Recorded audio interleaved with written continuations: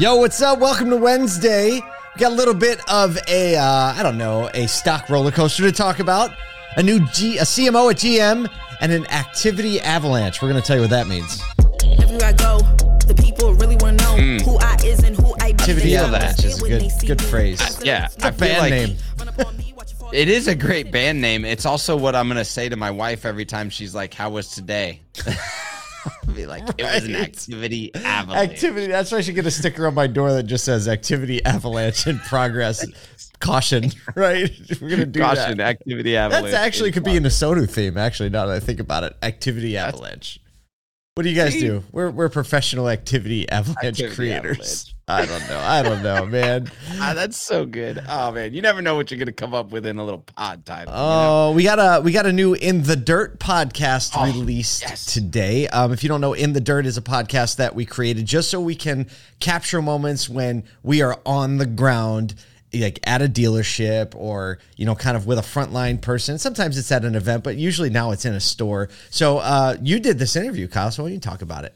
Yeah, no, this was really cool. I kind of alluded to this a couple days ago, but we talked to a 22-year salesperson at the same store, or a 27-year salesperson and a 22-year customer at the store, and they were at the store like randomly buying another car when we were there. So it was just cool to... Oh, like they've been doing business together for that long is what you're saying. Yes. That's amazing. So the salesperson has been at that store for 27 years. They've been doing business at that store for 22 years with the same person. That's the cool part, and man. They just happened to be in the showroom while we were there. Unscripted. So that's amazing. You can get that by going to any podcast platform, Spotify, Apple Music, probably the best places to get it. In the Dirt with a Sodu. And it'll be the last episode. Are we releasing that? It's going to be a video and stuff for that too. You'll see it on social media. Or if you're not following along, LinkedIn is kind of where the most conversation happens. So follow the Soda page on LinkedIn. We'll do a thing. There you go. All right, let's get into some news. So General Motors has hired Norm DeGrieve as the new CMO. He was the CMO of CVS, so a non-auto person coming in. Effective July 31st. So he's ramping up to start here in just about a week and a half. DeGrieve, known for transforming CVS into the country's largest consumer healthcare company. So if you remember, back in the day, it was like, we're no longer a drugstore. We are now a healthcare company. He's set now to spearhead GM's marketing as they, continue into this new territory of EVs. So he was at CVS since 2015, and he really had this purpose.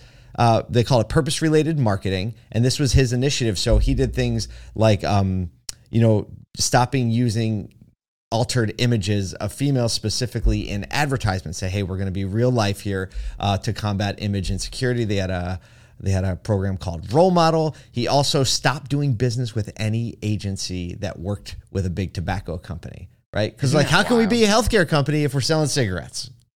Well. Wait. That's what they said. CVS sells cigarettes, though? Not anymore. No, they stopped. Really? Oh yeah, like back then when they made this decision, it was a big deal. They stopped selling all tobacco products. Yeah, like Walgreens is definitely more popular here, so I just don't get into a CVS. Yep. No, they changed their logo. They all did wild. it. Like CVS, Rite Aid, they changed their logo and were like, oh, we're health proponents now. I don't know. There's still a lot of candy bars in that aisle. Though he lacks extensive auto experience, he did have prior experience with GM's digital marketing when he was employed with the big agency Digitas from 2001 to 2014. So business is a little different than it was back then, but awesome, man. I'm excited for them, and I have seen like GM do some unique things with marketing over the past. I follow some of their marketing team on LinkedIn, and so they do push the boundaries a bit, and so it's always tough for me, like watching someone come from, it's basically consumer packaged goods rebranded as like an over company. And then the healthcare side of stuff, it'll be interesting to see how that translates into the brand of GM, like whether we see kind of a renewed vision or refreshed look and feel. Because when you're going from like healthcare to trucks, that's a big difference, but I hear you. Innovative thought, innovative voices, thinking about this vertical with the context of other verticals, I think is important, especially as when you think about like EVs and software and the way that GM is positioning itself for the next 7 years, it's probably a strong move. I think it could also come in like when you think of them moving into the home charging space, and then also like the power storage and power generation, like in the home. I think I can see that as kind of like a similar vein, like, hey, we're reintroducing GM as an energy company. I mean, I know that's like kind of like a far stretch, but they're starting to dip their toe in the water. So there's some relevance there, but hey, wishing him the best of luck, and GM, obviously the best of luck. When you get fresh thinking into an organization, shakes things up, and, Mary's paying attention. Yeah. I mean, and I think, you look at like the company overall, it really is telling the story of they're an electric company, more than a vehicle company. And so if he's set to rebrand something like that, they'll win. So speaking of winning, Segue time. So I have a little personal Roller journey. coaster. I have a personal journey with this story because I started building the show last night, which is an odd thing. I usually only build it in the morning, but it was late. I'm like, I'm going to start put a couple things in. And so Carvana's stock at the time last night, Carvana's stock had dropped over 9% after the online retailer startled investors by moving its quarterly results release up by 2 weeks. They were like, we're going to announce this 2 weeks early. And everyone's like, whoa, what's going on? People started selling, despite, seeing a big rally this year, actually over like 700%. I mean, they were pretty low at the beginning of the year. Right. $3 to $24 is I'll take that though. I'll take that. If you bought at $3, you love every bit of that 700%. And then I wake up this morning and open everything back up, and shares are up 25% in pre-market trading because they announced, the actual announcement is they signed an agreement to really restructure their debt and cut $1.2 billion in debt and increase their cash flow. Their interest expense went down by a lot. And basically, they were like, we're restructuring things. And then now it's up 25%. Actually, 20. I don't know what it is now. Like as of 20 minutes ago, it was 27%. It's wild. Like it's so strange that Carvana continues to trade on the voice of what they on what they say and less of what they do. Absolutely. It's a voting machine. It's just a pure voting machine still, which is just wild, especially after what we saw with them in the second half of last year.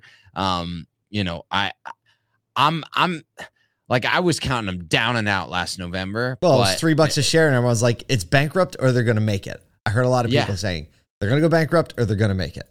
Yep. And so restructuring debt is a big deal to stay out of bankruptcy for sure. They changed their second quarter adjusted earnings to $155 million. A difference, a difference from a loss of $216 million the same period last year. And what's crazy about that is they still have a 23% reduction in overall revenue. They've cutting and slicing over there. Oh yeah. Getting everything in line. One of the interesting things that was noted is there are people saying, hey, look, are you going away from some of the things that you've always done? Where is all of this changing? Because it's it doesn't look like anything's changed from the outside. Right. But there's obviously a massive restructuring to accomplish those goals internally. Two things. Number one, this highlights the power of a strong brand.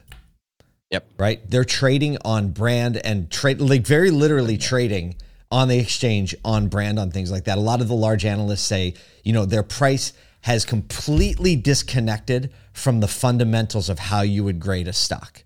And so trading on brand, man. They are trading on brand. And you know what? From a public perception standpoint, a lot of people don't pay attention to the stock market. They don't care. They just want a good experience buying a car and want to feel good about doing it. So Carvana's obviously keeping that dream alive. And I don't know, maybe the story will be different tomorrow.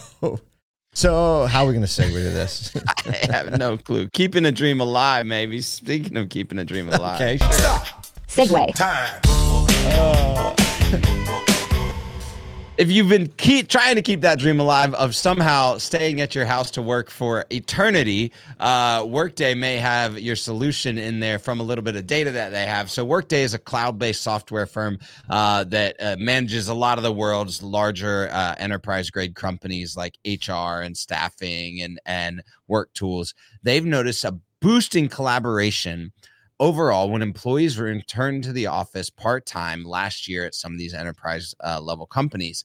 Basically, hallway chats, meetings replaced email communication. So there was a lot more interpersonal interaction. Good. However, with a 17% rise in team connections, which I don't even know how you measure that. With it said it in the article. Like you can go in and click the link and read the article. They have metrics, so I don't know. Right. They got metrics. So there was this downside. Basically, those connections created a 24% increase in meeting time, leading to a whole bunch of work pile up and extra stress for employees and time away from the activity of what you're doing. And so all of the ideas that came from the interpersonal reaction, the water cooler, the hallway moments actually led to this like overabundance of necessary activity to accomplish the goals that the company was created. So you mean it sounds like this? It's like, hey, we got together. Hey, you know what we should try? We should do this. That's a great idea. Let's set another meeting, right? They got meetings meetings on meetings. They got a meeting about a meeting. I know yeah. How it goes. The way a social scientist, Michael Arena, coined it, as we talked about at the beginning of the show, was an avalanche. Basically, a sudden surge of hyperconnectivity can negatively impact a company. What is this world, Paul? What is this world? Activity avalanche. You know, I've experienced this. I live in New York, and at the time, Asodu didn't exist. I only had agency congruent. Everything shut down, and we went into the Zoom world, which was like this. It was kind of shook us up because we only came in, like we never operated remotely. And then after we got the hang of it, we got very efficient. It was like, oh my gosh, this is great. We're getting so much done. Right. And then it switched. And then you just spent all day on Zoom meetings and then you're not efficient. We came back to the office and we got this boost of efficiency back, right? Because there's no longer, I got to set up a meeting. And then little by little, mission creep happens. And all of a sudden you're back in meetings all the time again. And I think this is a constant struggle of any business that is doing a lot of stuff. I know that from having a little experience with VaynerMedia, like being in the halls, Gary Vaynerchuk freaks out whenever he sees more than 3 people in a room together. He's like James Orsini, his COO, will say, oh, if you have more than 3 people in a room and Gary's around, you better guarantee he's going to pop his head in and you better be able to tell him why everybody's in that room. Why everyone's in that room having a meeting. Yeah, it's interesting. Yeah, I mean, like I feel this, right? Because sometimes I'll get to my end of the day. I'm like, golly, I was just meeting out. I was on Zoom calls or Google Meets or something like that all day. And I don't feel like I ever produced what was discussed in the meeting. And so especially, this is, I think at dealerships, this probably happens less just because the activity is the consumer or the customer right in front of you. It happens less than the front lines, I think. Yeah.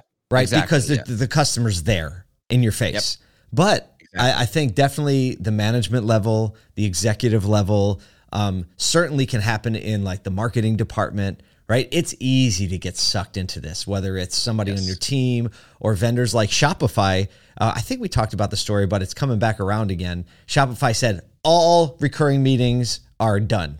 Like done. They just scratched all the meetings and they actually built a tool or integrated a tool. I don't know what it actually is, but now when you book a meeting, it shows you what the labor cost of that meeting is.